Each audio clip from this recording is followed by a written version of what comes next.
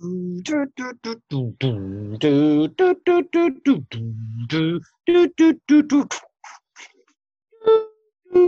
Open loops. Open loops.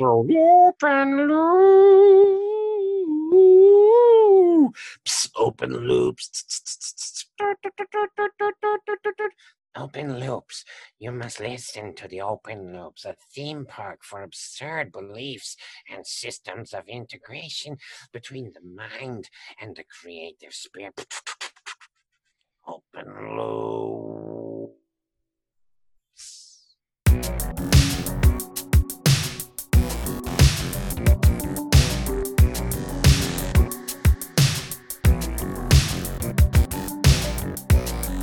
Conscious mind, take a break. It's late. It's time to wake up your unconscious mind to its full abilities.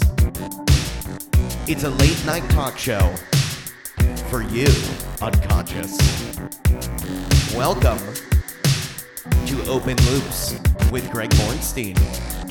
Conversations that bend.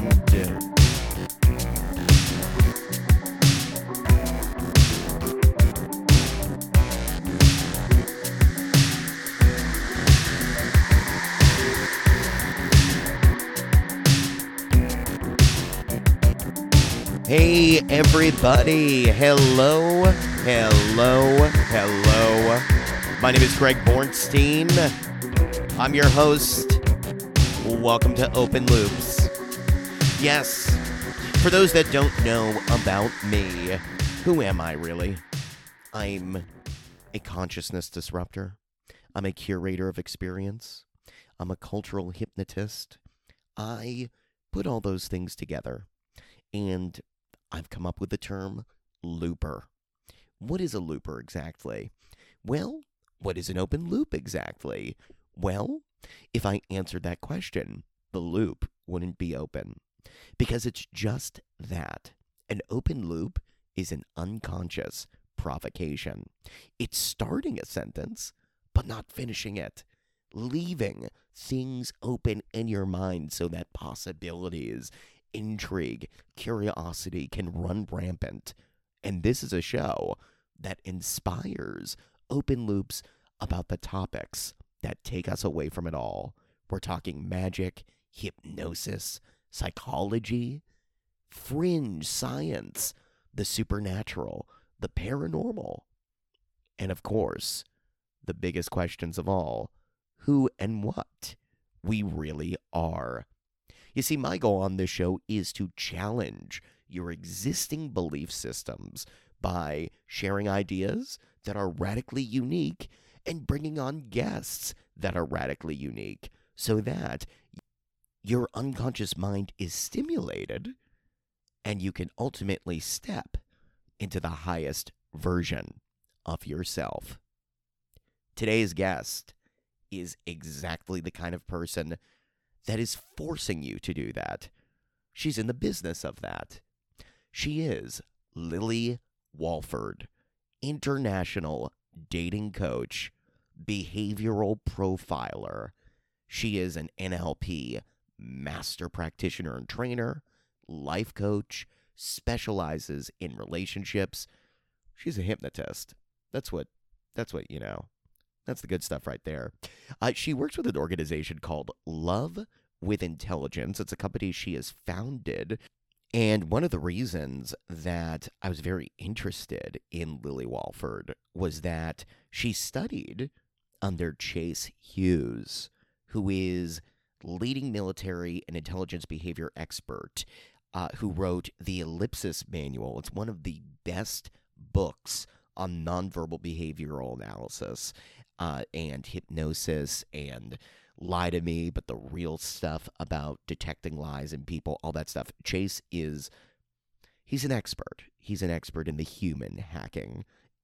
And Lily studied under him, has been endorsed by him, and she's really run off and brought this into the dating world. She's been featured in The Guardian, Marie Claire, Bustle, Cosmopolitan, Delish, Red, really great places. And she has taken the world by storm. And I had to have her on to talk about my dating life and what I need to do right now to become a better man. This is the sad truth, folks. I need the help. I need the help. I'm just kidding. We actually don't really go that far into that. Well, we do a little bit, but this is a higher level conversation about how she even got into these realms, and specifically with a focus on narcissism. Very intrigued by narcissist love. Does that mean I'm a narcissist? Well, you'll have to listen to find out. Lily Walford is a fantastic guest. You're going to enjoy this conversation with her. And if you enjoy Open Loops, please make sure to follow it on Apple Podcasts. Share it with a friend. And if you really like the show, I would greatly appreciate if you're able to rate the show on iTunes or Apple Podcasts. Leave a review. It definitely helps get these conversations out there. Here she is, Lily Walford.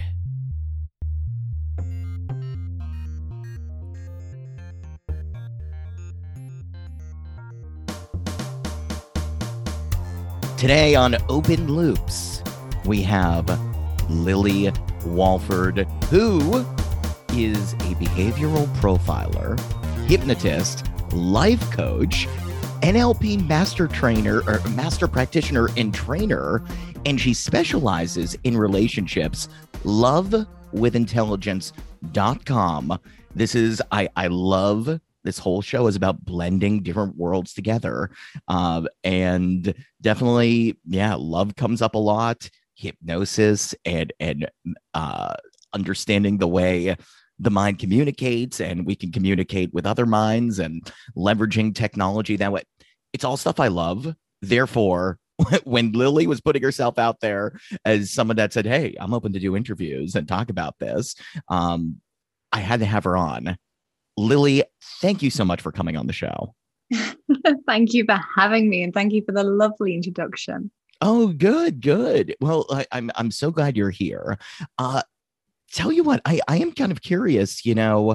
Some people do when they learn about neurolinguistic programming or hypnosis or any of the behavioral profiling stuff, some people stay in the generalized space. They go, oh, this is so cool. I'm going to really just...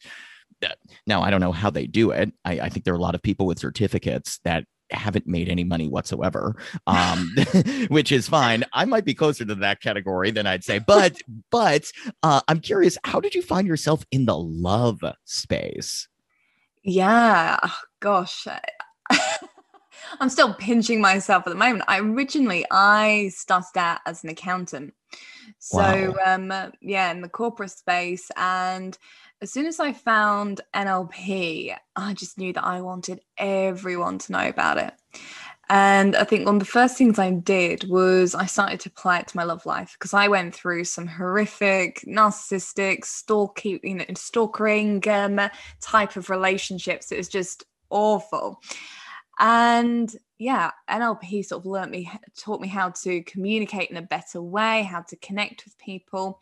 But there was something still missing for me, because it was almost like, if you had someone if you had like a sheep, for example, with great self-love and great self-confidence, a wolf isn't going to turn around and go, well, I'm not going to eat that one.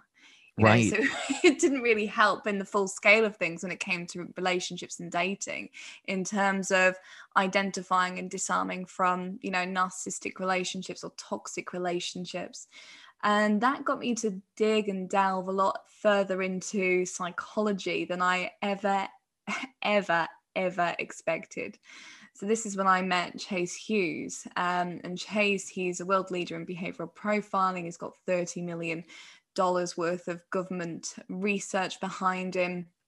And we actually partnered up with him, use his research and support so many people in, recovering from narcissistic abuse, from actually understanding how it all happened and how to avoid it, but also how to deal with situations like co-parenting or divorcing or just moving on to a healthy relationship without going into another narcissistic or toxic relationship. Yeah.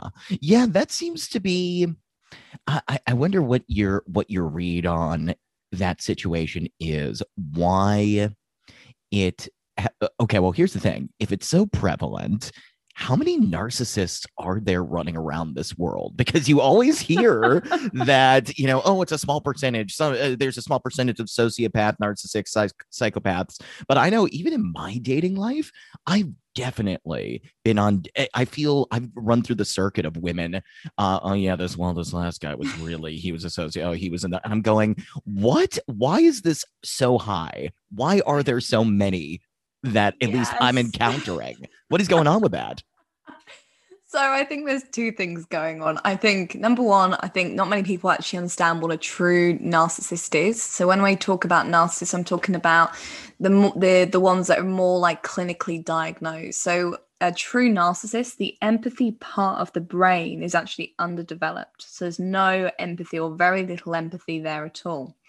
I think what people tend to get fooled by is narcissistic traits because everyone, don't care who you are, everyone has narcissistic traits and it comes out from time to time. And I think that's what people tend to latch on and go, oh, okay, well, I've just seen that red flag that's appeared once in a blue moon. So that person's a narcissist. So that gets thrown around so often because people love labels. People love labels so much rather than just saying, okay, well, that person's not right for me. That's interesting. So can you give me what's an example of someone that I wonder in your coaching work if you've ever worked with someone who they see something, it becomes a red flag, and you actually have to talk them into staying in the relationship because you just say, hey, look, there's a way to correct this behavior. He's not a full-blown narcissist. Yeah, I think this tends to come from like the self-sabotaging behavior. So when I work with people, whether they're in a relationship or whether they're single, one of the questions I sort of ask is like, are you actually ready to be loved? And when we've got trauma or anything in the past, it can even stem. I mean, I've been doing loads of research at the moment into childhood and how that actually influences our relationships and the way that we connect and the way that we can actually explore intimacy in a comfortable way. Which is so interesting. But often these are kind of the layers that need to be worked through where people go, okay, well, I'm actually okay to receive love, because it's quite interesting as well that people are so prepared to love someone and give love, but receiving love is something that's more vulnerable for people. And one of the reasons I believe that this is the case is when we are giving love, we know where it's coming from. But when we're receiving it, we don't know where it's coming from. Oh, go into that a little more. That's very interesting. Yeah. So, for example, if you've ever gone through like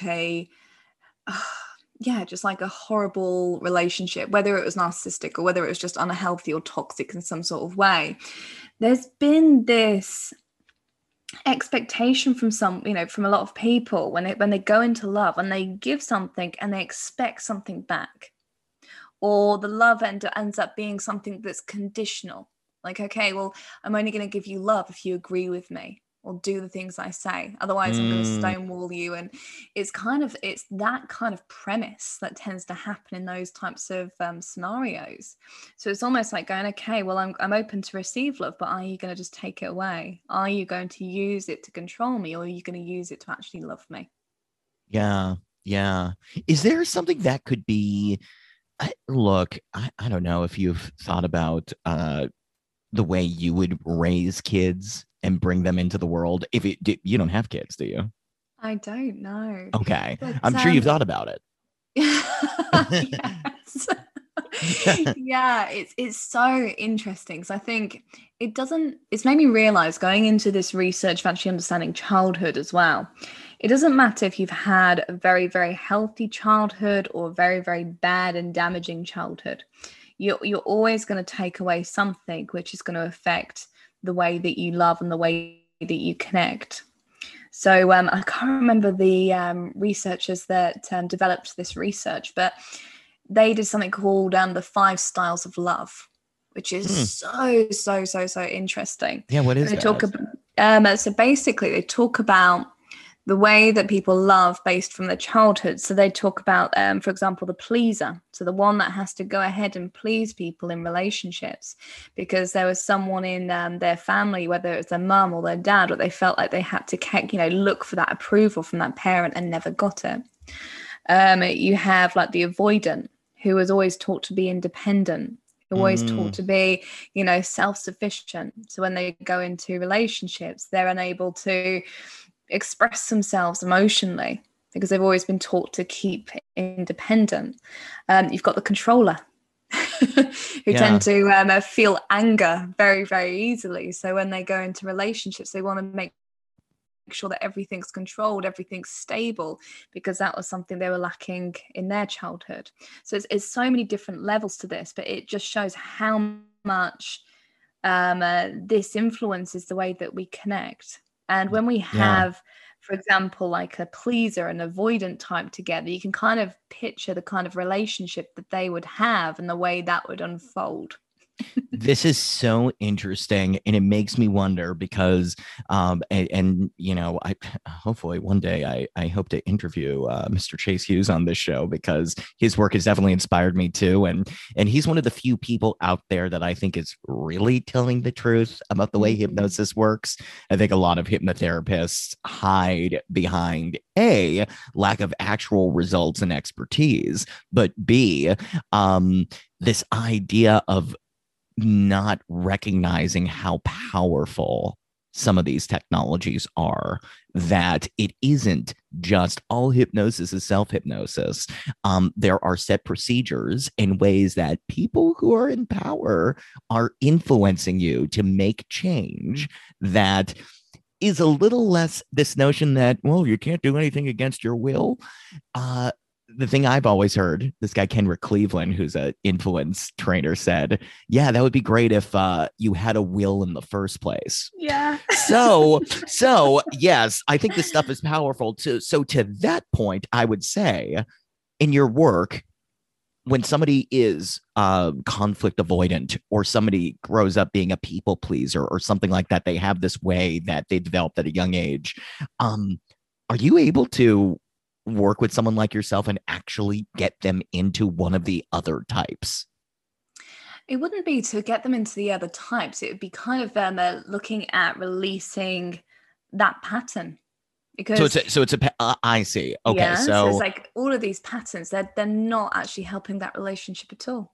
So even with the pleaser, they're pleasing people to the point where they don't feel appreciated, and then they reject that relationship, or they blow up because they're not getting appreciated the way that they want to. The avoidant, they can't connect. They're holding people at arm's length because they've always been told to be independent. So it's more like breaking down those patterns and that level of sort of conditioning that they've gone through from a child to adult, and to be able to connect at that deeper level. That's pretty good. It makes me then let's take it to an extreme. Can you break the patterns down of a diagnosed narcissist? Yeah, this is where it becomes very, very interesting. So when we're looking at the empathy part of the brain, okay, empathy is all about the way that we connect, the way that we feel connected, the way that we understand people, the way that we want to, just feel close to someone. So when we're actually working with a narcissist, they don't have that empathy part of the brain. And due to the neuroplasticity of that part of the brain, that's not something that can grow or evolve, not from the research that I've seen anyway. So there are ways to, sort of control it and process it in a better way. But when it comes to empathy and connection, it's almost like someone playing the part rather than feeling and being the part. Yes. Does that kind of make sense? It does. Yeah. So then, so basically what you're saying is that there isn't hope for narcissists right now. I mean, that's what it sounds like. I mean, in terms of feeling empathy, and recovering, in that kind of way? No. And it's not to say, because I know a lot of people who I know a few narcissists who have actually worked on themselves so they can be a better partner, which is great, but it has to be their choice. And it's also remembering, okay, narcissists are seen as this bad thing in society, but we forget about, soldiers. If they're a soldier, they're going to be a better fighter and a better soldier. If they're in a leadership position, you usually find a lot of narcissists tend to be in leadership positions because they've got a high level of charisma and a high level of influence, and they can get a lot of people to do the things that they need to get done. You've even got people like surgeons, for example, who they tend to be a lot of surgeons tend to be psychopaths. So, right, because they're able to disengage with the human elements, they can just get the job done. So there's a superpower to it as well. Would a narcissist ever come to you and say, "Hey, help me with my love life"? Do you have a program specifically for that person? I have had that. Yeah, I have had that. Wow, what do you do with that? There's a difference.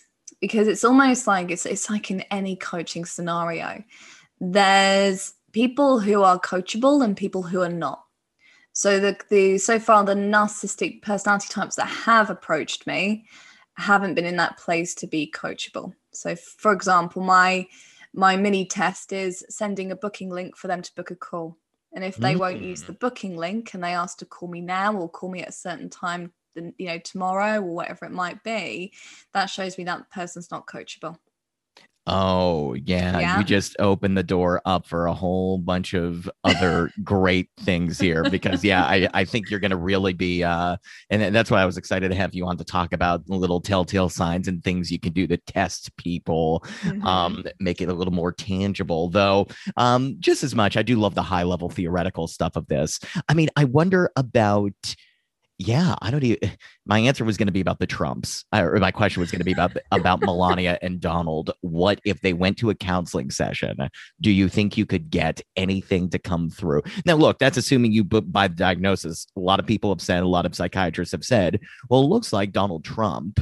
We're not talking about his political beliefs here. We're talking this guy exhibits the behaviors and seems to lack the empathy of a tradition of the way the brain is. What I don't want to judge it because basically it lacks empathy. We'll just put it that way.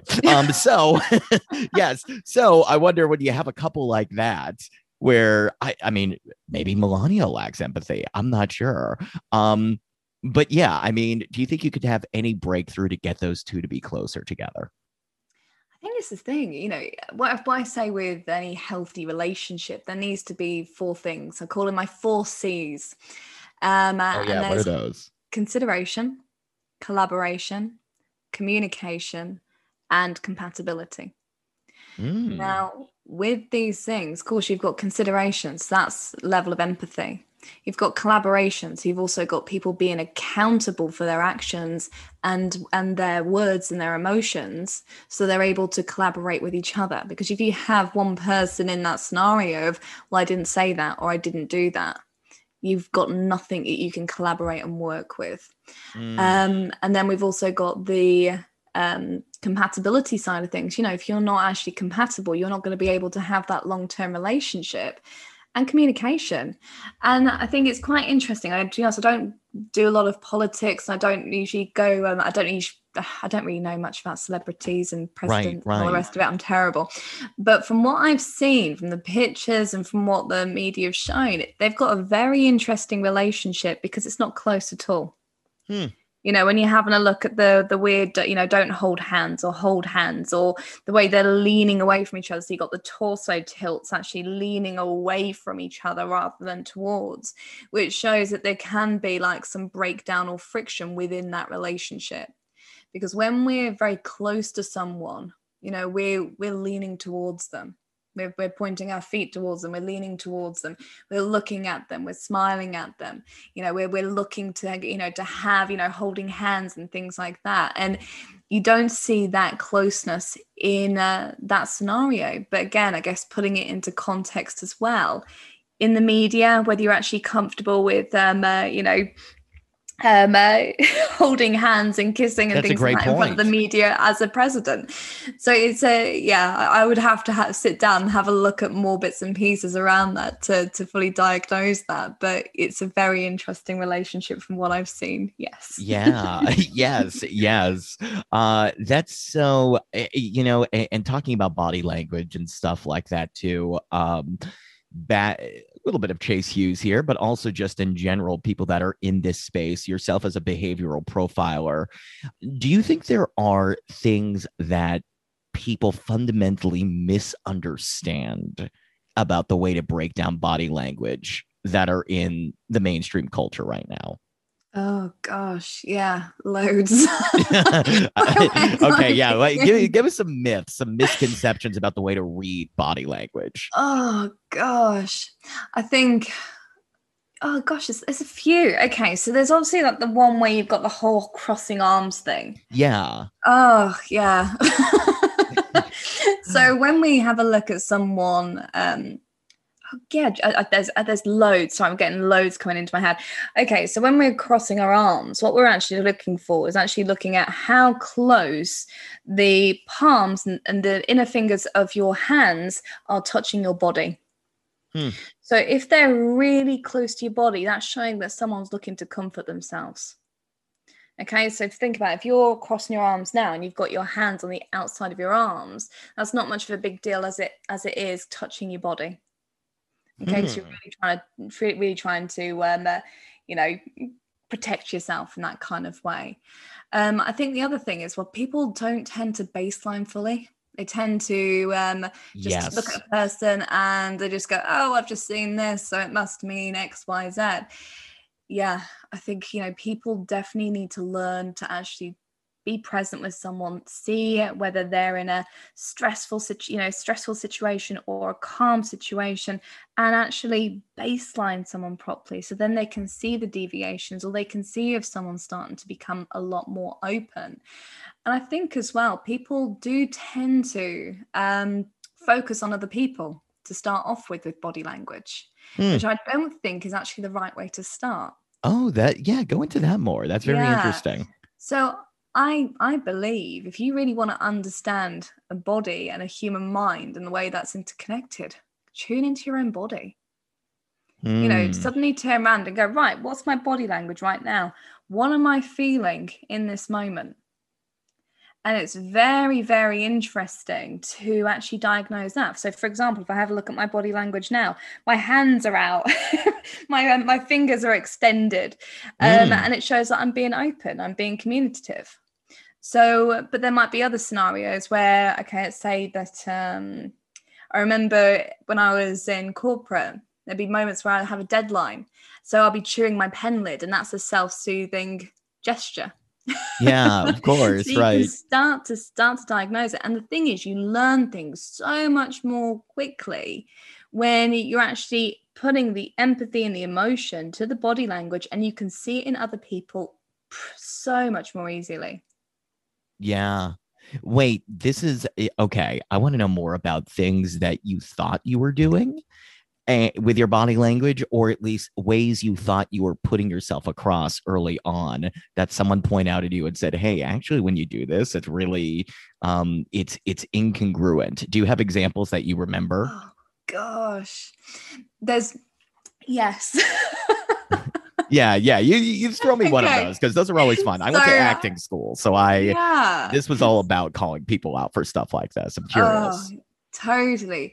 Well, it's interesting, actually. So one of the things that tends to come up a lot is my laugh.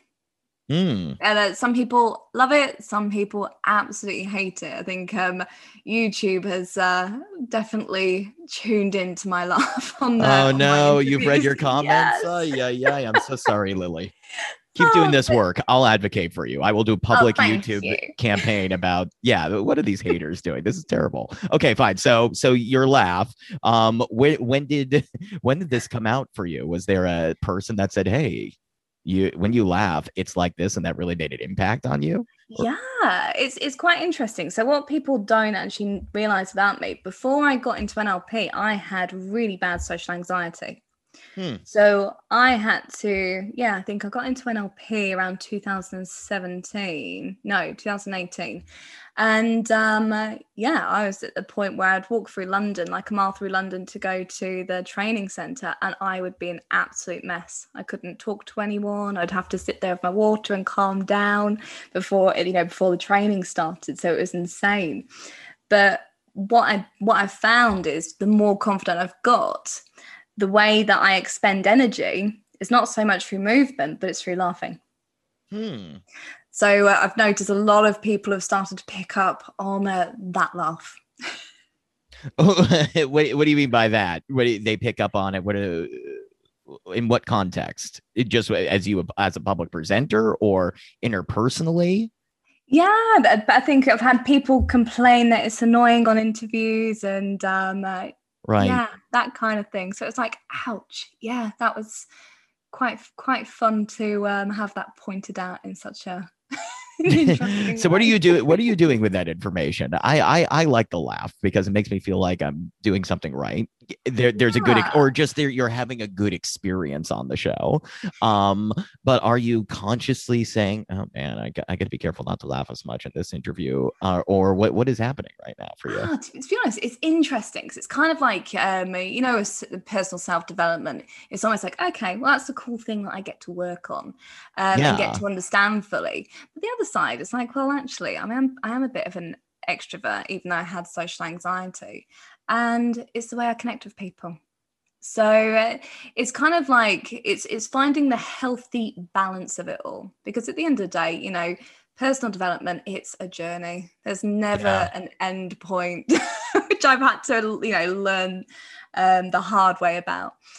But yeah, I think it's just one of those, you just learn on what you have to focus on and what you have to work on and develop. I have to ask you something about this phenomenon in the US. I don't even know if it's politically correct to call it this anymore. I'm sure someone's going to get upset at this, but I have heard this phenomenon of the resting bitch face. Have you heard of this? I have, yes. Yeah, this idea of, and look, it's I've been a bitch myself in my life too, so I'll just throw that out there. Like, I don't think it's gender exclusive here, but this idea of the person that is walking and on their face, they just seem naturally offstandish. They make their face implies that they are going to be a bitch, and then sometimes they are, sometimes they're not, and they just go, oh no, I just have RBF, I have it. What is going on there? I think this is quite interesting because I think one of the reasons why I got into NLP and all those different things was because I realized that not everyone knows how to connect. And I think this is a huge example of that, because people feel that they have to put on this tough persona. People feel like they have to be something they're not. Chase always talks about everyone's wearing a mask. And I think this is it. I think it's a self-protection, armor up, and that's their way of staying safe, which again, I think it's sad, especially when you think about relationships, the way people want to have a relationship, but they're putting this mask on, the other person's putting a mask on, and together with these masks, they're trying to create this genuine connection. Yeah. But ultimately, I just think it's just self-protection. I mean, I remember in corporate, I did a very similar thing. No one would have known that I was, badly insecure at that stage, but I would happily, put my heels on, do my special walk through the office and, make out that I owned the place. Right. It's the way that we protect ourselves. Oh, Lily, this you're speaking to something that really resonates with my heart, because it makes me so sad. Corporate, I've been talking a lot about this. My sisters are in the corporate space, and their partners are also in the corporate space, and we like to rail on some of the personalities that I guess everybody does when you're not actually in the office. But I also do think these people that are in it seem like genuine people. They wouldn't sacrifice themselves in that office unless it was to match up with what they're experiencing often, which I've encountered. I call it corporate cadence. There is a cadence that I've noticed, especially in the millennial generation. I guess people, I was born in 1989. So people in their late 20s, early 30s that are in the corporate space right now that, yes, I suppose it's woke. Yes, I suppose it's, they'll say the talking points, they'll say they're equitable, they say they're, tolerating of all the things and all the things that are important to speak about. But when they're even talking about topics about freedom of the self and expression and equality, I'm going, yeah, but I don't even feel like you're fully authentic. There's something not connected there. It's corporatized, it's professionalized, it's what I mean. I'm curious your thoughts on that, A, and B, could there ever be a corporate environment where people just drop the mask completely but still manage to get results?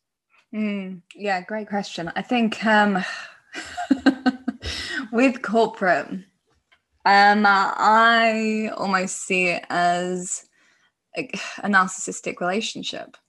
There's these expectations that are not talked about, but if you break them, then there's hell to pay. So, for example, if you leave on time, you class as a part-timer. There's right. In my experience, there's always been the boys' club at the top, and I find that women have been treated very differently in a corporate environment. I think there's always an expectation, depending on the type of boss or leader that you have, is that everything has to be done a certain way, and they don't like out of the box thinkers. I mean, and this is my experience of corporate anyway. And I think before you tackle any other issues, whether it's like gender pay gap or whatever it bloody might be, there's this rotten core that actually needs to be focused on first, because it doesn't matter about anything else. You can do all the tick boxes, but if you're not actually in a place where you're caring about the people that are working for you, then it's just empty. It's just completely empty. So I think there's that needs to really, really be focused on. And I think as well, not many people know how to do leadership, how to be a real leader. I think that's just so sad, because you have people going and having a look at what's worked previously for other people. So you've got these generations of this, delegating kind of leadership, which doesn't work, and it's harsh on staff. So yeah, I think there's a lot of things that need to evolve within the corporate environment, and I think we take this on in our relationships as well. I was about to ask next about how you connected all to that. I mean, do you think a good lover, a good spouse, boyfriend, girlfriend, whomever, should they also be able to naturally pivot into the role of a great leader? I think it's interesting, because it comes back to just being you and connecting with people at that human level.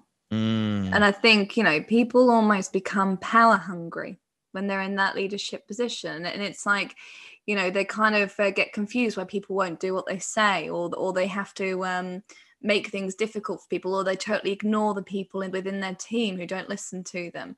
And I think it just boils back to learning how to connect. Don't you? Yeah. Oh, sorry to interrupt. I just meant you see this a lot. That is the basis of a lot of narrative fiction, especially on TV. The person that is so great at their job and can lead everything, but their home life is an absolute mess. Do you think there's truth to that in real life? I mean, could those things ever be aligned if you are authentic at the workplace as well as in your romantic and family relationships? What are your thoughts? Yeah, I think the reason that if you've got a great work life and a bad family life, I think it's just because you haven't been authentic. The amount of people that I've heard that have been in a work environment and they have to put on this facade, and then as soon as they get to the office, they can sigh with relief. It's like they've had to play different parts all the freaking time. And I think it just boils back to, if you know how to connect with anyone, and you know how to get the best out of everyone, whether it's just conversationally or whether it's leadership or whether it's connecting on an intimate level, you've got all the power in the world. You've got everything that you need in order to feel happy, secure, connected, and respected, as well as just a human being, just in all areas of your life. Yeah. That's really great. It's now making me realize how much work and various different aspects of the work you have to do. I don't think there's one, you don't go to Love with Intelligence and say, I just need to get better at first dates. Yeah. and you're just an expert on that. There are so many things and so many different aspects to this. Do you find in general with your work that there are more likely scenarios that someone would come to seek you out rather than others? Are there general sort of trends of your clientele? Yeah, I think the main things at the moment is kind of just healing from narcissistic relationships and breaking that pattern, which is very, very interesting. So with narcissistic relationships, my partner often calls them two-person cults, because the level of influence and the level of damage that it does, when I speak to people, because I've gone through a narcissistic relationship myself, when I've spoken to people who've been in these relationships for 20 years, you experience this brain fog. Making a simple decision takes 5 minutes. You've still got their voice in their head telling you how awful you are in whatever way it might be. And it's all these different things that need to be deprogrammed, basically.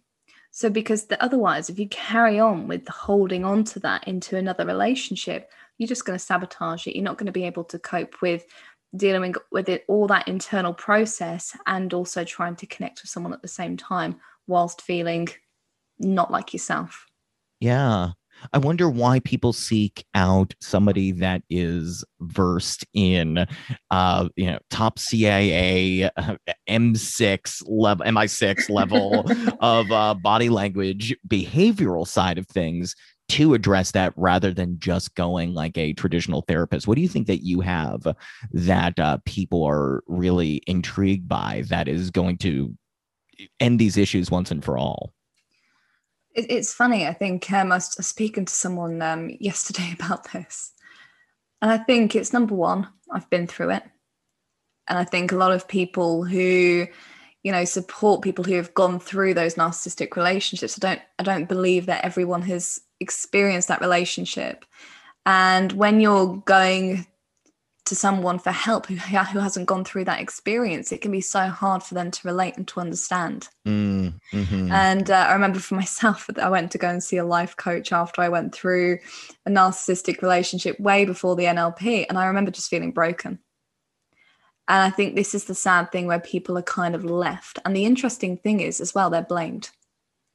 They had one lady that I spoke to, and she said that her counselor turned around to her and said, well, you're addicted to love. That's why you ended up in a narcissistic relationship. Oh, wow. Yeah. And I just think it's just so, so sad. So I think it's kind of having a place where you feel understood, but also knowing how to move forward and get that closure and to understand how it happened, why it happened. Also releasing, there's a lot of fear, there's a lot of guilt, there's a lot of shame that tends to come from those relationships, because in narcissistic relationships, you tend to be influenced to do things that are completely out of your character because there's this power play going on. And I think it's also knowing how to move forward and how to know how to spot someone if they are narcissistic and what to do about it as well. So it's kind of like the whole package in terms of healing, being able to process everything that's happened and understand the inner workings of it all, so that if you spot it again, you know exactly what to do, so you don't have to go down that path again. I was going to say, are you? I know that especially with the rise of behavioral profiling getting out there more, and people like you, people like Chase, getting into the space and saying, "Hey, there's a lot of real use to this material, and you can really equip yourself for a variety of situations, knowing the way, I guess, suppose behavior hacking, if you will." Do you think you're equipping these people you work with to be super spies in a way? um are you is that part of the side effect of working with you? Do they get the skills ever to also be able to really hack behavior as well? Yeah, so it's interesting because I think I almost look at behavioral profiling and body language as a martial arts. So it's Mm-hmm. almost like, you can equip yourself in the best possible way so you can keep yourself safe, and it's your your right in terms of using it in a safe and ethical way. I think that's the important bit about what we do, but also because I wasn't quite expecting this when I got into the behavioral profiling, it's about increasing that connection. So this is one of the main reasons I got into this work is actually helping people to connect, because I think, like I said, not many people know how to do that. And it's almost like the difference of, what it's like when you read a text message and then you have a phone call, and all of a sudden you feel you're interpreting the way that they're saying things in different ways because you can hear the tonality and you can hear the personality coming out of their voice. And then when you actually meet them in person, you've got that other thing of where you can see their body and the way they're moving, their kind of baseline behaviors. And then with the behavioral profiling on top of that, you can suddenly see the needs and fears of that person and what influences their behavior. You can see whether they're being completely truthful to you when you're saying, well, I'm looking for a long-term relationship, and they're nodding, but actually all their body language is saying no. You can start to see so much more. And one thing I love about this is that it means that you've got the truth. And when you've got the truth, you can make an informed decision. And you've also got the trust element that can create the right foundation for your relationship in the very beginning. Yes, yes. You're speaking to another thing here that I suppose I'm sure other people are thinking this.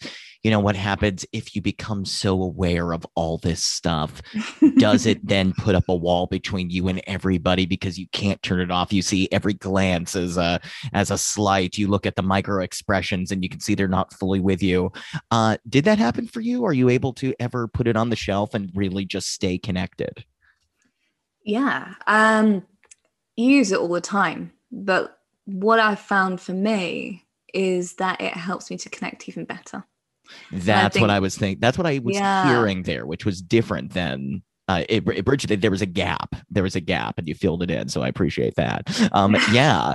Why do you think that is? I mean, from somebody, you're using it all the time. Are you ever tempted to, if somebody does give you, if a partner of yours, or it doesn't even mean your romantic partner, but somebody gives you in a family relationship, you can tell that there's a mismatch between what they're saying on their face and what they mean in real life.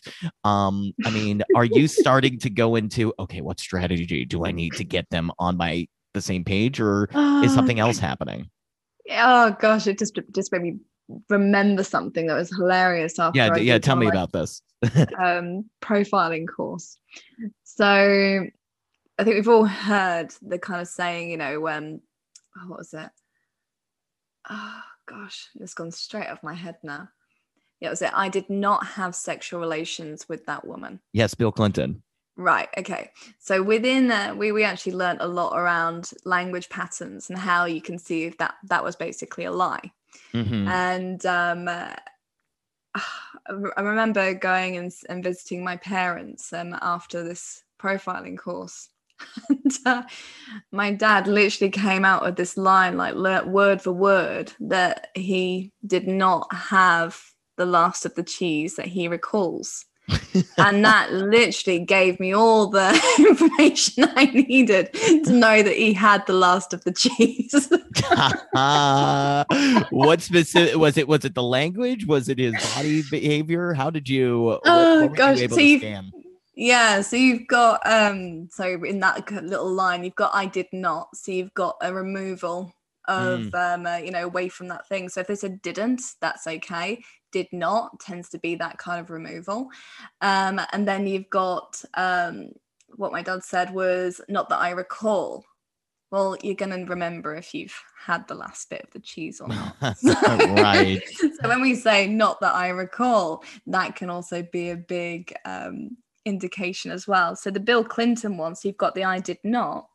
We've also got that woman, which is distancing from, that the woman's name and who she actually is. And then you've also got sexual relations rather than sex. So that also removes the intensity of what he's actually done. Wow, this is so great. Okay. So give me some, I definitely I think the thing that intrigues me about this is the Love with Intelligence program and the stuff you offer. I mean, even if you go to lovewithintelligence.com, you can book a free love blueprint strategy call, which anything that can help people in this world find at least have a head start when you're stuck with online dating and people saying I'm a professional matchmaker and all the things out there now. I'm intrigued by. So we're going to go there, but let's stay with the narcissist thing for a second. And specifically when it comes to overcoming the trauma, are you frequently doing a lot of like inner trance work with people? Is it more, eyes open, formalized NLP processes? I'm assuming it changed, but I'm curious if you have regular practices in the change work sphere that you go to frequently when it comes to overcoming past abuse in these relationships. Yeah, so I do something, I've called it the double helix strategy. And what this is, it's basically one strand is logic and the other strand is emotions, and it's the way they intertwine together. Because some people can be in this place of, okay, I understand what a narcissist is, I understand everything that's happened, but for some reason I'm still addicted, or I still feel upset, or I still hold on to these emotions. So we kind of tackle both sides. So we do it through training videos, and we do coaching and also a little bit of hypnotherapy as well, depending on the client. So there's literally so much that we do, and I'm trying to think of the best way to sort of describe all the different things that we go through. Yeah. There's is it a customized training does somebody need like a really rigorous sort of, we need to close their eyes and take them back to childhood 15 times, and that's all they need to do? I don't know. I tend to work with people through the narcissist course within 4 weeks. That's all I need with people. Wow. And I've worked with people who have been in narcissistic relationships for over 20 years. And yeah, I've managed to hone in this strategy over the course of a couple of years to make sure it's potent, it's got all the bits that someone needs to be able to overcome narcissists. And part of that is obviously having 4 sessions with me, because I want to be able to do the personalized effect. And again, with the profiling, with the body language, with understanding psychology at that deeper level, it means that you can really create and surgically enhance the communications and the coaching process to help someone release that trauma or release that relationship. Wow. So look, I mean, the thing I wanted to ask is the classic, how do you spot a narcissist on a first date? But I feel that even if you were to answer that question for me, it also depends, like you said, on the person doing it. Because I don't even know if it could make an impact. I think you're absolutely right. This is something new I hadn't thought about before. Why, when you read an article that says 10 tips to make sure you don't have a narcissist in your life, people are just going to be, they're going to intellectually understand it, but A, emotionally, they're not going to get it. And B, there's so many distortions going on because of the programming that is deep set inside of them that it would just be, to read that would just not even register in a deep way to people. So for Yeah. somebody that hasn't yet, taken the investment and really worked with someone like yourself, to go on with what's going on inside of them, is there anything on the surface right now on a practical sphere? I think the tip about, the booking call was a great thing. But I think that's a really smart thing. But what other little behavioral tricks, at the very least, do you have, if there are any? You can tell me there are none, for making sure you avoid bringing narcissists in your life. Yes, there's loads. Okay, so to start off with, we were talking about the empathy part. So with empathy, the way that we learn it is from our parents at a young age. We mimic the facial expressions of our parents as babies. So, they're sticking their tongue out and doing the stupid faces. Mm-hmm. That's how we literally bring in that empathy. So the way that we can detect if someone's a narcissist is that they lack that empathy. So they learn through usually the teenage years on how to mimic facial expressions, but they're not genuine. And there's a way that you can tell. And it's really, really, really, really simple. So have you ever been in that situation where you've had someone look at you that you don't like and they've smiled at you and you've smiled at them back? Yeah. What happens to that smile as soon as they turn their face? It drops off your face, and that's an inauthentic emotion. So if you're going to talk to a narcissist about a very, very sad or very, very happy story, you're going to notice that they will smile or they'll show very little emotion on their face, and it will drop off their face straight after you've stopped speaking. Wow. Yeah. So that can be a really good one. Another good one is they don't take the answer no. So like I was saying about like the booking a call link, if they don't do it their way, they won't do it. So if you're saying to someone, no, I don't want to go on a date tonight, and they're still pushing to go on a date, that tends to be a huge red flag, because there's no respect for those boundaries whatsoever. And the other thing is, have a look at how the conversation's flowing. Is it always turning back to them in some kind of way? You're saying, oh, I broke my finger, and they're going, oh, well, that's nothing, I broke my leg. Bringing it back to them. That tends to be a really, really good one to look out for. There's another thing that people don't take into effect as well, is that, when we have that gut feeling where we're really not sure about someone, we can't put our finger on it, and it's like, yeah, I just got a bad feeling about this person. Right. What we tend to do is we tend to go, oh, well, maybe they're just having a bad day. Let's just see where it goes. And this is something that comes from the conditioning of our parents. So when we're younger and we tell our parents and go, oh, do you know what I really don't like? I don't know, Uncle Ted or whoever it might be. And you go, oh, I don't like them. And they go, oh, don't be ridiculous. They brought you a lovely present at Christmas. They're your uncle. They're family. They're fine. And you're instantly shut down. And this is what we tend to do when we have a look at our internal dialogue. If every time that thought or that feeling comes up, we will talk ourselves out of it.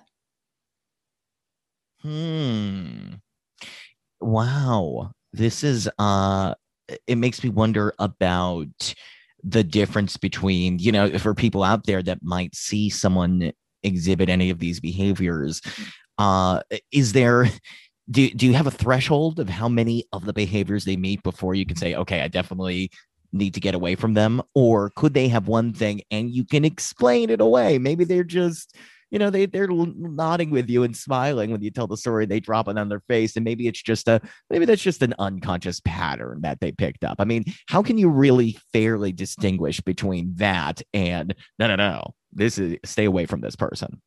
Yeah, so I always say reading clusters. So I'd never take one thing. I'd be reading in clusters. So for example, if they did suddenly, you told a sad story and they suddenly dropped, saw the emotion drop off the face, they changed the subject back to them, and they refused to take your no for an answer, I'd be like, yeah, okay, get out. Right. So I would be looking always in clusters. But also, don't be afraid to actually listen to that gut feeling. Like I said, we get taught not to listen to it. So if we have that bad gut feeling from the very beginning, it's there for a reason. It's there for your survival. There's a fantastic book about this called The Gift of Fear. And the guy who wrote it used to do all the security for the White House. And he talks about all the different personality types and just a very, very fascinating book. It's a bit dark, but it's got amazing things on there. And I think one of the main things he talks about is someone who can't take the answer no. And I think that it tends to be a huge red flag. So if you're ever in that situation where they can't say no, just stop.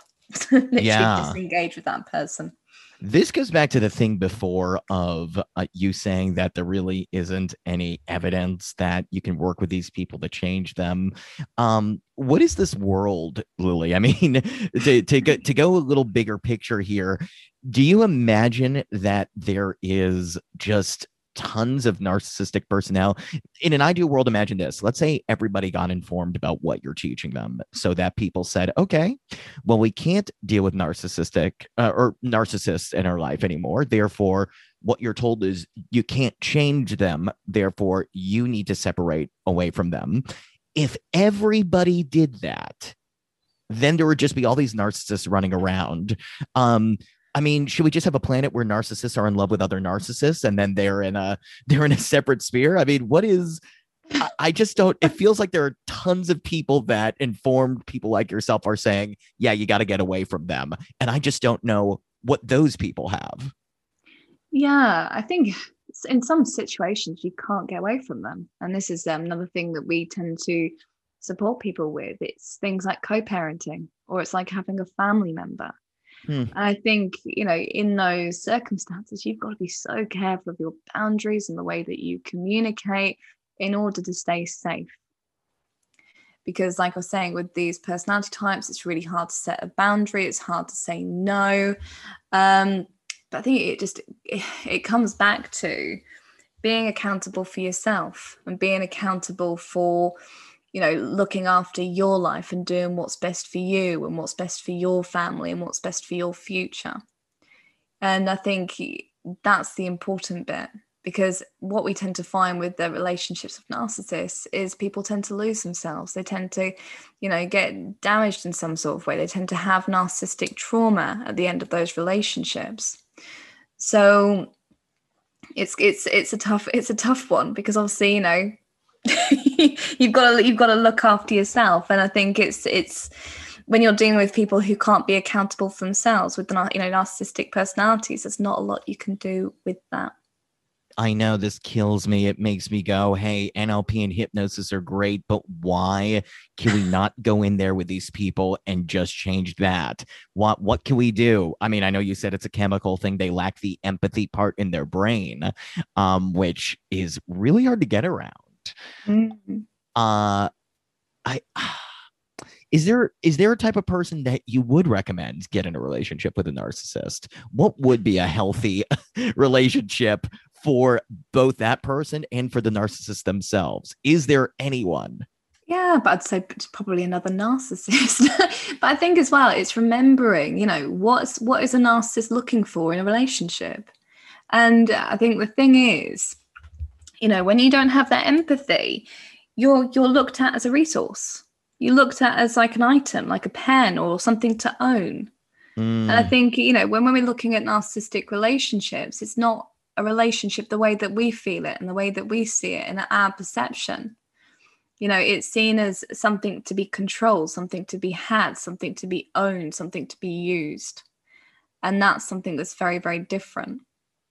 So do they still have a heart, but what are they? That is, I'm trying to imagine what is when a narcissist says, I love you. Mm-hmm. What does that narcissist mean?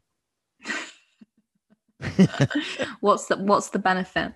What's the benefit of saying something like that to someone who's highly empathetic? Yeah, that's it. That is so. Yeah. This is a very tough philosophical position, ethical position. I don't know. So imagine now, giving someone like an alien out of space a rule book of how a relationship should be. And that's kind of what we're seeing. This is what we're seeing being acted out. So even when we have a look at the start of a narcissistic relationship, it's never terrible at the beginning. Yeah. There's love bombing. There's these grand gestures. There's these fantastic dates. There's this learning how great they are and what great prospects they have for the future. You know, it's all these different things that's created this huge fantasy to step into. Because when we create that fantasy, you're making this perception for someone to say, okay, well, I want this. Yeah. So then we start, and I call it the boiling frog syndrome, because if you got a frog and put it in boiling water, it jumps straight out.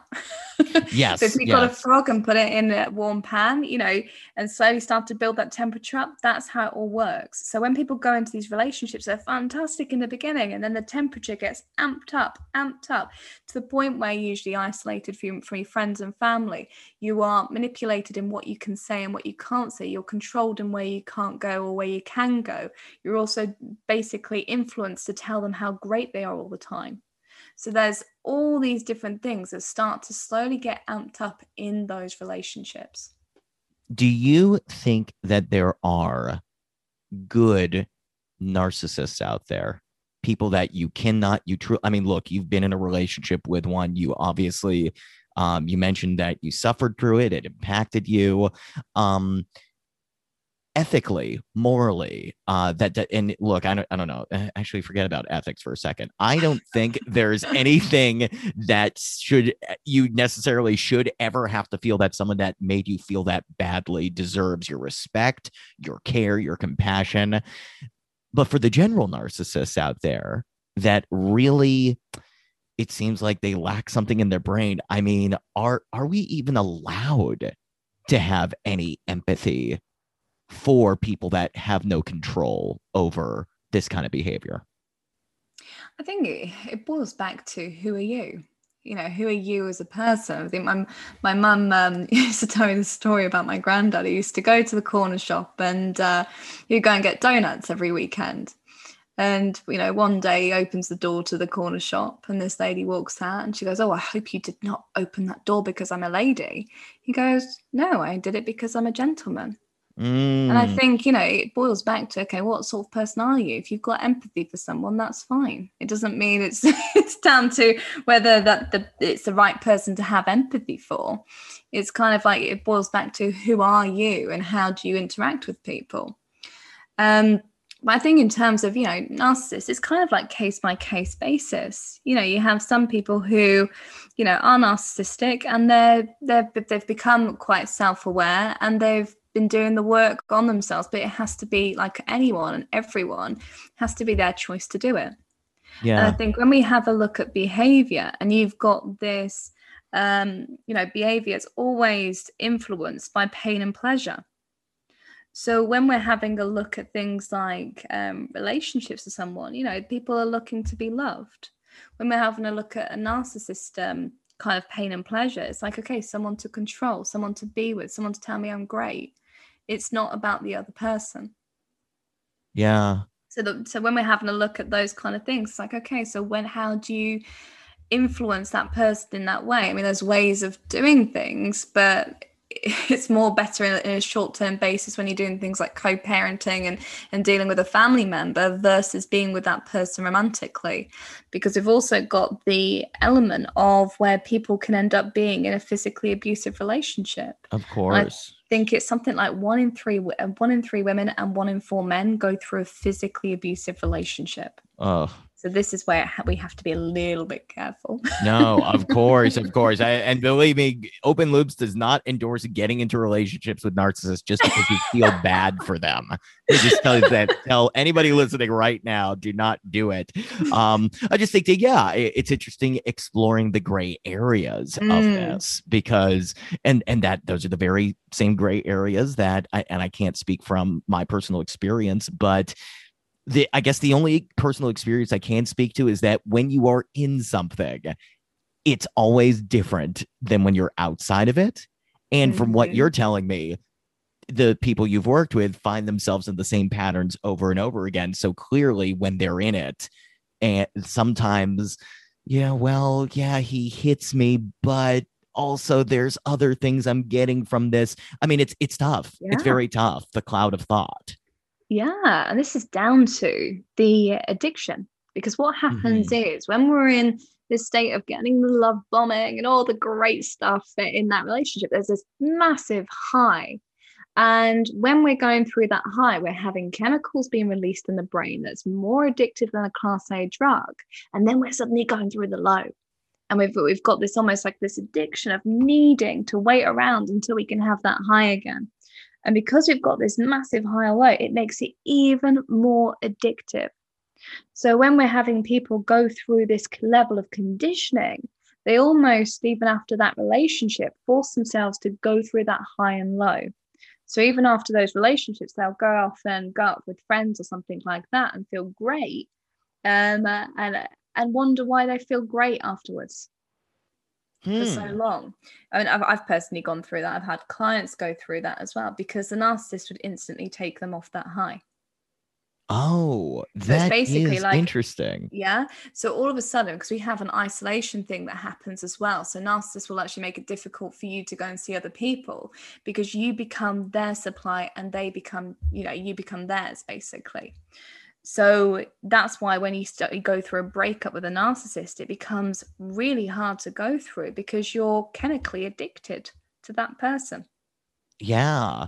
Yeah. Withdrawal is something I definitely find fascinating. And in terms of, I know people in my life that I don't know if they were necessarily dating a narcissist, but there definitely was a fear that maybe, there was a fear that, well, what if it's so good? They said exactly what you said. It's so good when it's good, and when it's bad, I just want it to be so good again.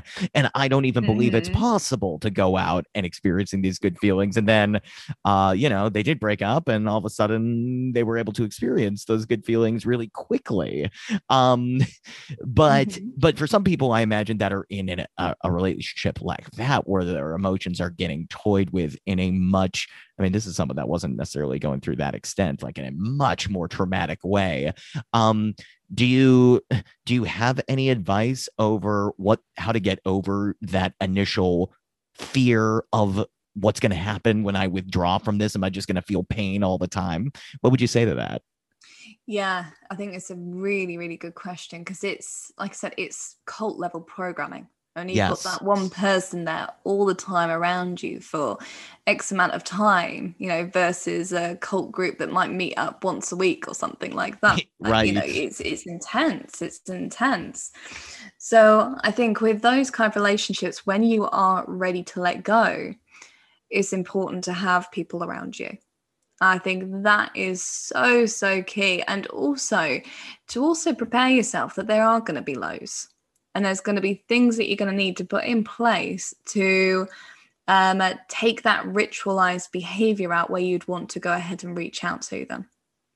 So it's almost like reprogramming yourself. But also the thing that gets really interesting as well is that a person who comes out of a narcissistic relationship, if you ask them, what emotion are you feeling, they will really struggle to tell you.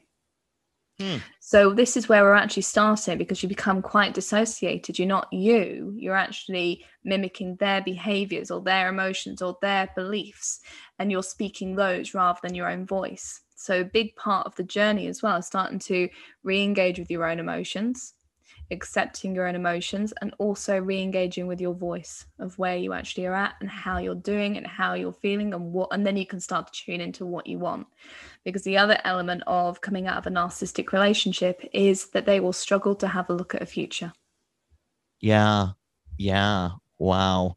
Okay. So look, let's then pivot into the world of dating, because this is something also that you specialize in.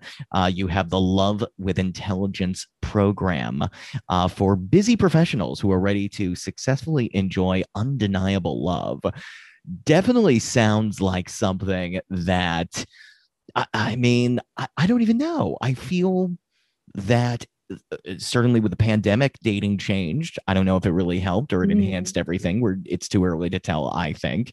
But dating apps became the norm. People stopped really, I think in general, with the focus being on the devices in our hands and the ability to quickly achieve notoriety and validation through these. I have whole thoughts on this, Lily. It gets too intense. To these fantastical. So people getting validated by ways that they used to not be able to. False perceived influence and feeling that they're validated by likes and huge dopamine hits that way. So you have this battle of technology taking what used to be the drive to connect with others away, and that was happening even pre-pandemic into now. So relationships in general have changed across the landscape. What do you have to give us in this time? What is your solution? Because I have no idea how a busy professional finds undeniable love in 2021.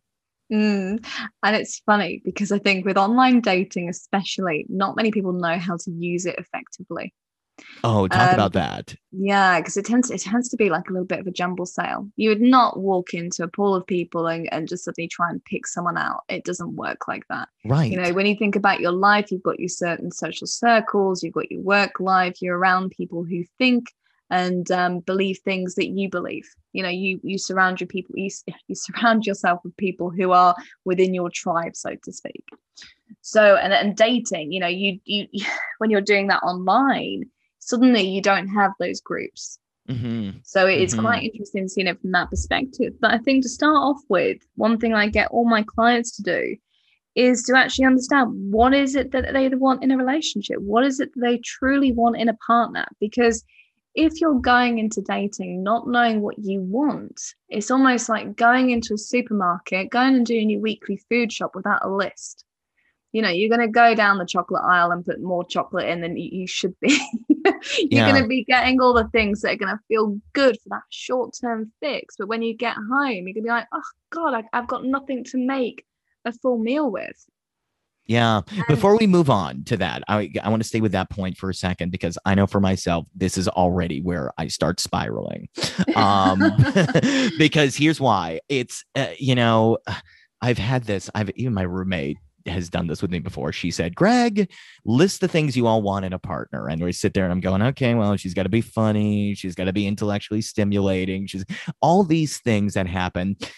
And then I question that methodology, at least that external personality typing of what you want your projected someone to be like, because how often do you see people that don't have the same interests that meet up? Would you be cutting yourself off if you said you were really into this TV show and it would be great to have someone to watch it with you? But then there's, what are the right even ways when you ask, what are you looking for in a relationship?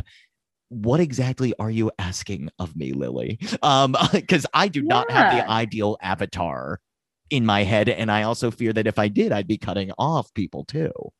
Yeah, great question. Because I think what we do, we have a compatibility matrix that we take people through. And this takes people through the 6 main core elements of your life. Okay, because these are the bits that you're going to need to be compatible on in terms of having a long-lasting relationship. So, for example, whether you have a partner who watches the same TV program as you might not be a deal breaker, but maybe political beliefs might be one. Maybe religion might be another. Maybe having certain beliefs about what love is and the way gender roles are within a relationship. So there's so many more deeper elements to be looking out for when it comes to that relationship. So there's also things like emotional intelligence. If you don't want to be with someone who does not have a similar emotional intelligence to you. And I think that's the one that people tend to really struggle to find. And also, it's understanding the things that you really love in life. What's the things that you talk about the most? I mean, for example, my partner and I, we have a love for psychology, behavioral profiling, and oh my gosh, yes. I mean, we can just literally talk about that for, hours. Like hours. So, Yeah. and you don't want to be with someone who you feel like you can't share those things with, the more important elements of your life. Because the other thing about a relationship is, yes, you need to grow as an individual, but you need to also grow as a couple as well. And if you feel like growing as an individual is pulling away from being able to grow as a couple, you're either going to lose yourself in that relationship, or you're just going to lose that relationship. So this is where this area becomes really important. Those compatibility, that matrix sounds remarkable. Definitely seems like a great process. So yes, and I didn't mean to, I did mean to cut you off because I needed to know the answer. I needed to know how to, I need to find out how to even know what I want in a partner. But then you said, okay, so once you identify that, in a world where, then you have the busy professional component.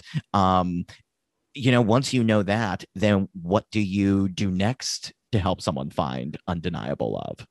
Yeah, so I would then be saying, okay, so we'll be creating that kind of avatar to the point where you have got the behavioral profiling lens of that person. So we actually have a look into things at that deeper level where we're understanding that person's personality type of what's actually going to work well with you, and how to either identify that through a dating profile, or actually creating a strategy where you can date organically as well. So, so we're coming out of lockdown now, so we're going to be able to do a lot of more events and going off and doing our interests and meeting up with people. So that's how we'll be doing things. And the interesting thing is you can recognize so much from a dating profile, or even just seeing what someone wears and the clothes that they're wearing, or the places that they're going to be. So when we have a look at a dating profile, one thing that's really important to remember is someone's putting, 3 to 5 photos of themselves that they want you to see, that they want you to see to understand more about them. Yeah. They're showing you all the important bits that they want you to see. So when we actually are able to have a look at that, we can start to have a look at that person's life and that routine. Are they slim? Are they a bit on the chubby side? Are they, what sort of clothes are they wearing? What sort of, class are they? What sort of things are they doing in their photos? Have they got friends around? Have they got family around? And automatically we start to see the things that are so important to them that are going to be a big factor in your relationship if you decide to pursue a relationship with that person. So this is where it becomes so much easier when we know exactly what we're looking for. The interesting thing as well around profiles is we can actually see people's empathy as well within their face. So when we have a look at someone's photo, I'm actually looking for their facial expressions as well. Are they able to really smile? Does that smile really touch their eyes? Or do they have the resting bitch face throughout their whole... Right. Yeah. But the thing is, they're even having that resting bitch face throughout all their profiles, all their pictures. That would be a huge red flag to me, because I'll be going, right, that person's got no emotional range, and you're not going to be able to connect with that person on that emotional level that you'd want to.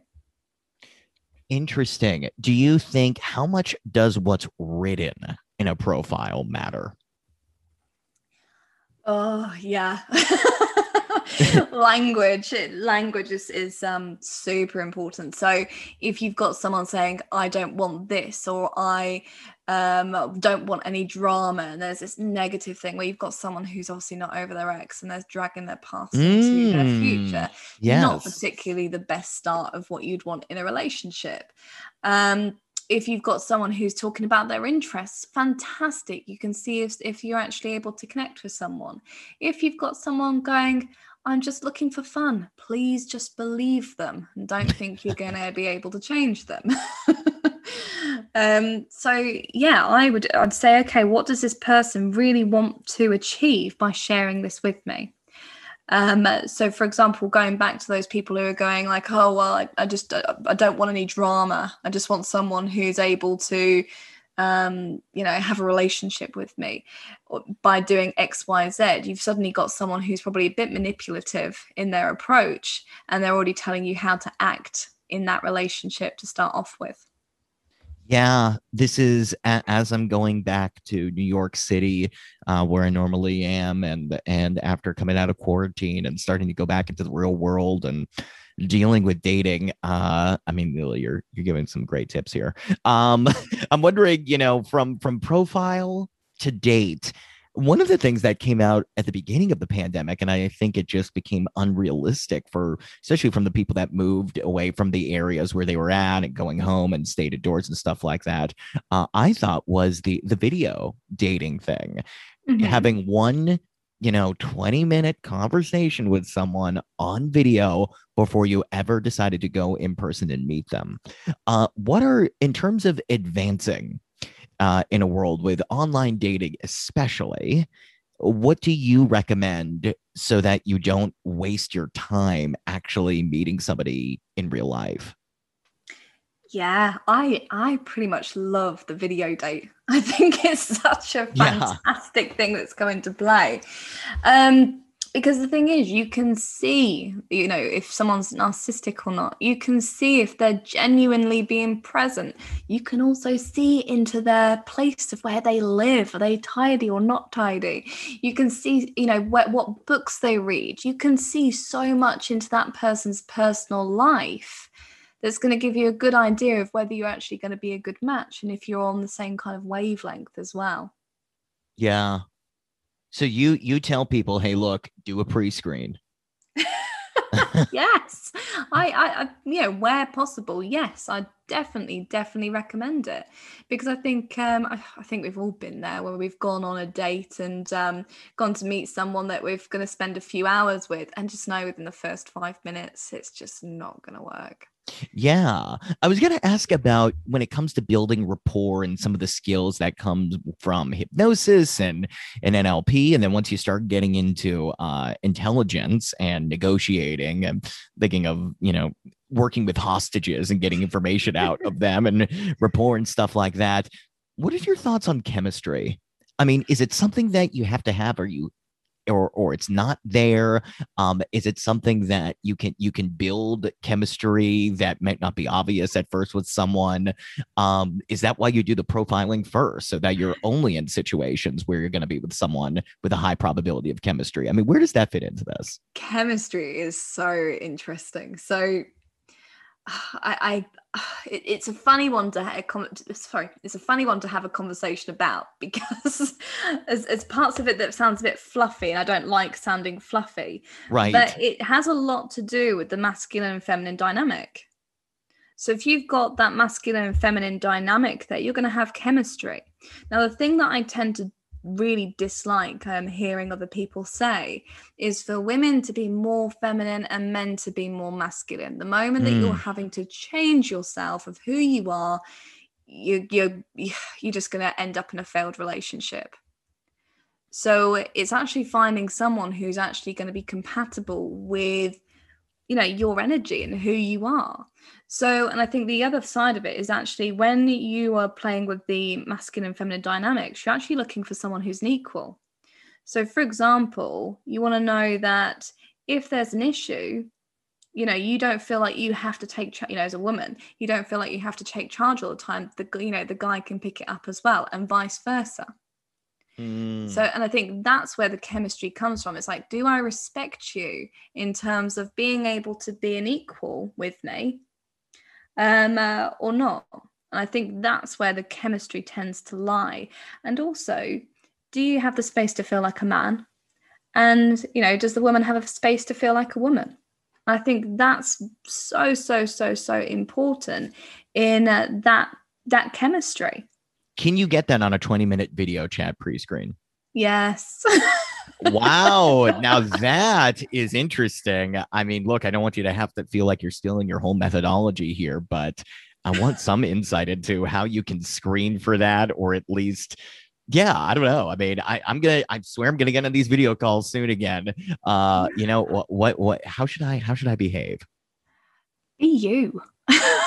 There's so many scripts and manipulation tactics out there. It's like, no, we're not going to make an authentic connection that way. But be present and be aware. So look at who actually takes charge on the video call.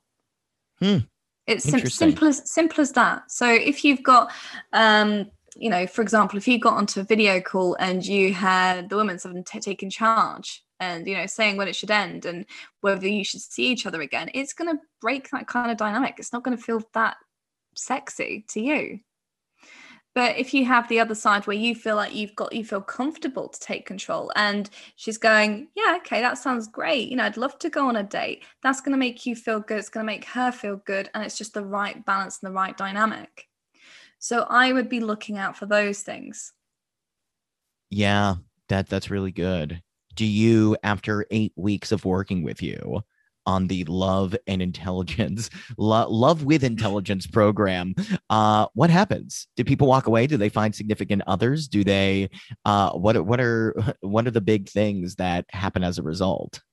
Yeah, it's interesting. It depends on who you are and where you are in life. So for some people, just knowing how to meet the right one's enough for them. So they stay single for a little while and that's okay. That's their choice. We have some people who join us and we allow, if anyone meets a partner whilst working with us, we allow them to bring their partner on as well to learn about everything. So how to have that long-lasting relationship, because we don't believe it should be something that should be hidden and also done by one person. We believe that everyone should be involved. And we also work with couples as well who just want to go through the program to improve their relationship. Yeah. Which is brilliant, which is really, really lovely. Do you think that ever freaks people? I mean, look, okay. Here's my getting over internal shame about I mean, there's external shame, just shame about being like a human hacker and into this stuff. They often talk about how, oh man, I've definitely heard this advice before.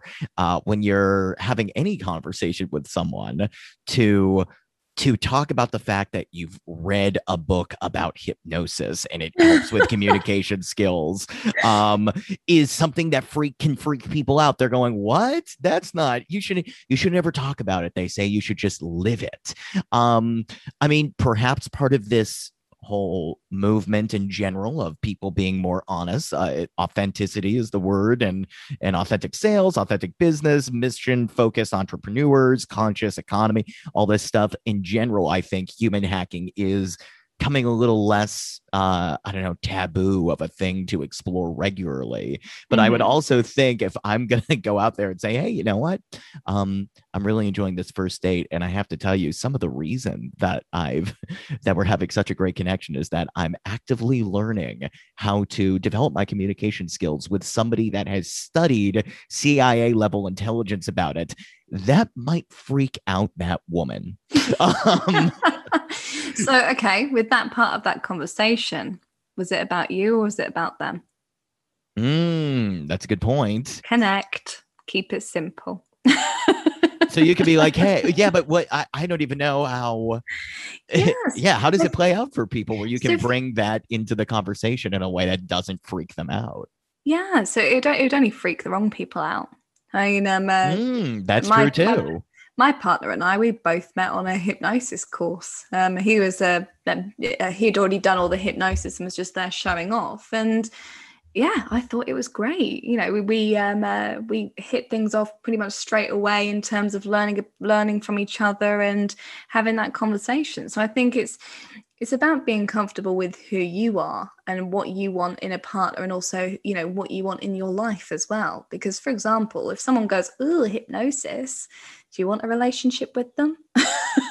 See, that's what I'm coming around to. That's what I'm coming around to after years of, at least my friends that are interested in this from a distance saying, Greg, you don't want to talk about this stuff. This is kind of creepy. It could be creepy to people. I'm going, yeah, but that's just to you.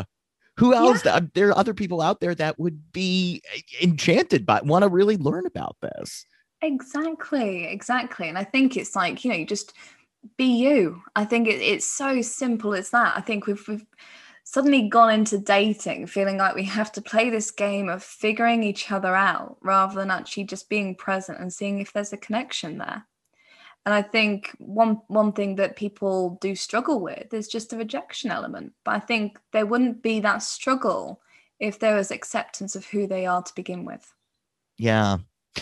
Out of curiosity, what is your thought about people that seem to get into a scenario where they're always so close and they think it's going to work out this time, and then they do get a rejection from the person that, and it's all, they didn't want me long term. That's what it is.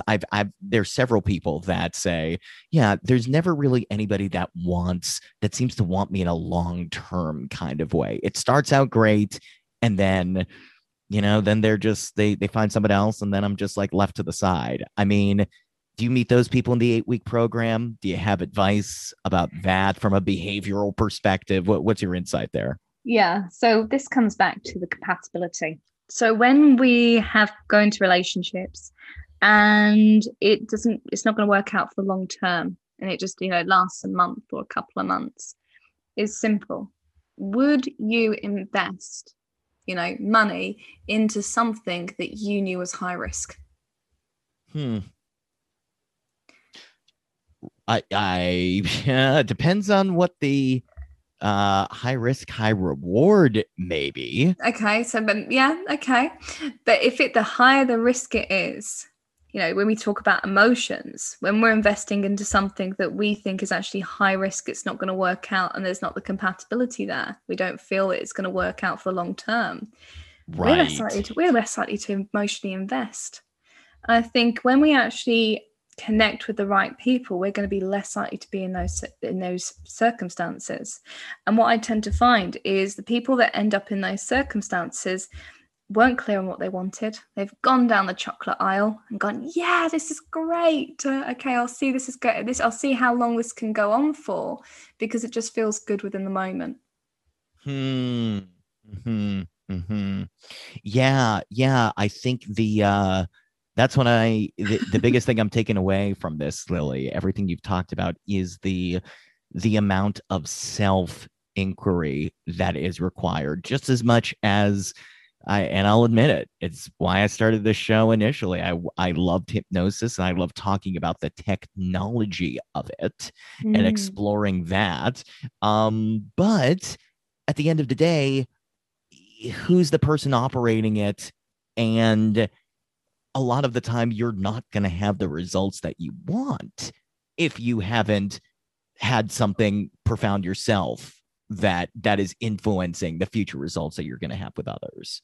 And yeah, that self-inquiry about who you are and your behavior, rather than just jumping to, well, I've watched 3 seasons of Lie to Me, so therefore I can start a narcissist. It's an interesting take, self-discovery through self-behavioral profiling. Yeah, I think it just boils back down to awareness, because I think when we go into, love, and we have a look at the rom-coms and the Disney films and all those different things, we romanticize it all. So what we see is what we kind of want to see versus actually seeing the truth. I know you don't like talking fluffy, but where does romance fit into all of this? Right, I think romance, this is my personal take, is being with someone who you can be human around, and also that you can grow with. Because I find that with toxic relationships, or relationships that don't work, you don't grow. And I find that the relationships that are also not right, you can't be human around them. You're not accepted as you. So I think love is that place of actually being able to be accepted, loved unconditionally for who you are, and having the space to grow as an individual and also as a couple. Oh my gosh, you just shattered all of Walt Disney's legacy. You just tore it all apart. And wow. Now that was a mind-blowing moment for me. Yeah, holy moly.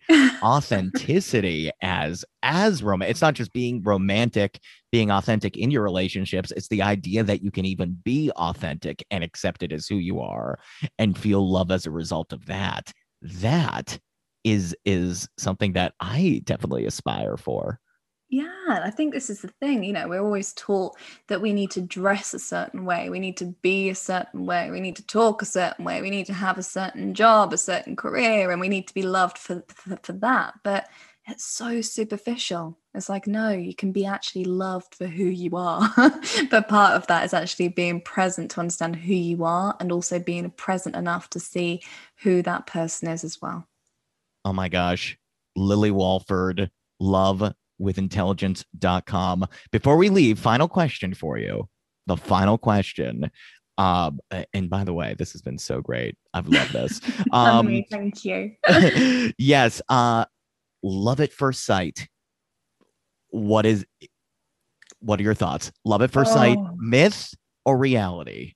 Do you know what? This is one that I really struggle with. My logical mind would love to say it's a myth. But when I met my partner, there was this electrical pull, and I can't even describe what it was. It's very, very strange. And it's funny speaking to other people who have also met their life partner and they felt a very similar thing. So I think does it have to be in context? Because he was in a hypnosis thing too. So it was love at first sight in context, which kind of flips that upside down in a way. Goes back to your original point. True, but I hadn't even spoken to him at that point. There was just some electrical pull. It was very, very interesting. That is interesting. And why do you think, I mean, you know, that's great that your partner, does that taint your message a little bit that you found him off the whim? And yeah, you know what? Convince me that you're still right. I think you are, but I want to make this correct. The fact that you saw someone love at first sight, I would maybe then go, well, Lily, I guess what you're really telling me is, why am I going to sign up for a course? I'm just going to keep trying to pursue love at first sight. Why won't that work?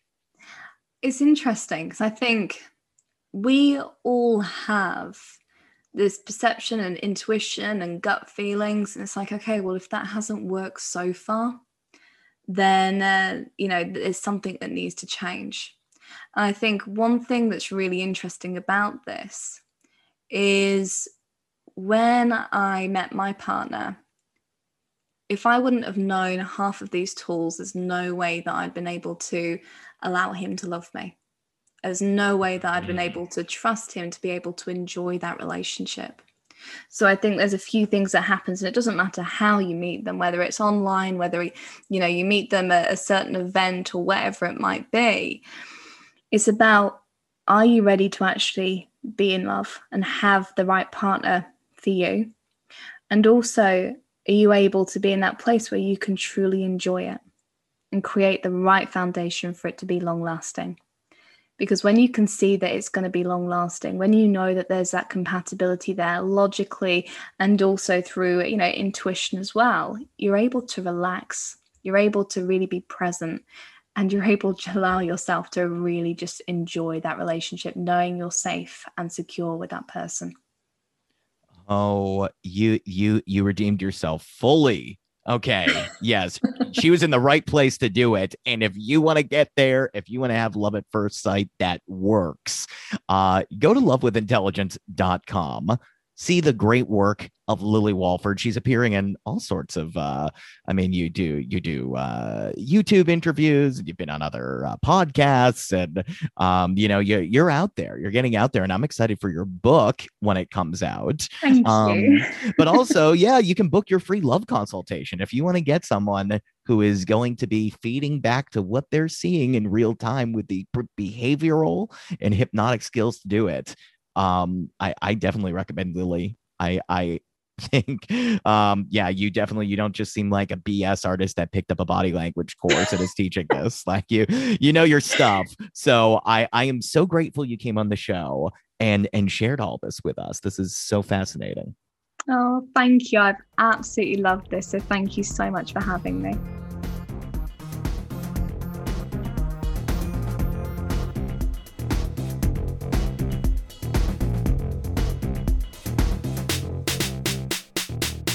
Lily Walford. Yes. Maybe I need to start Looper Dating, an app for loopers. Swipe all around in a spiral, and if you find the person at the bottom of that spiral, you're meant for each other. I want to thank Lily for coming on. I want to thank Zero Boy for the pre-theme, Rodney McGilvery for the main theme, and I want to thank you for listening to the show. Wipe that smirk off your face. It's disingenuous. Just kidding. I love you. We'll talk soon.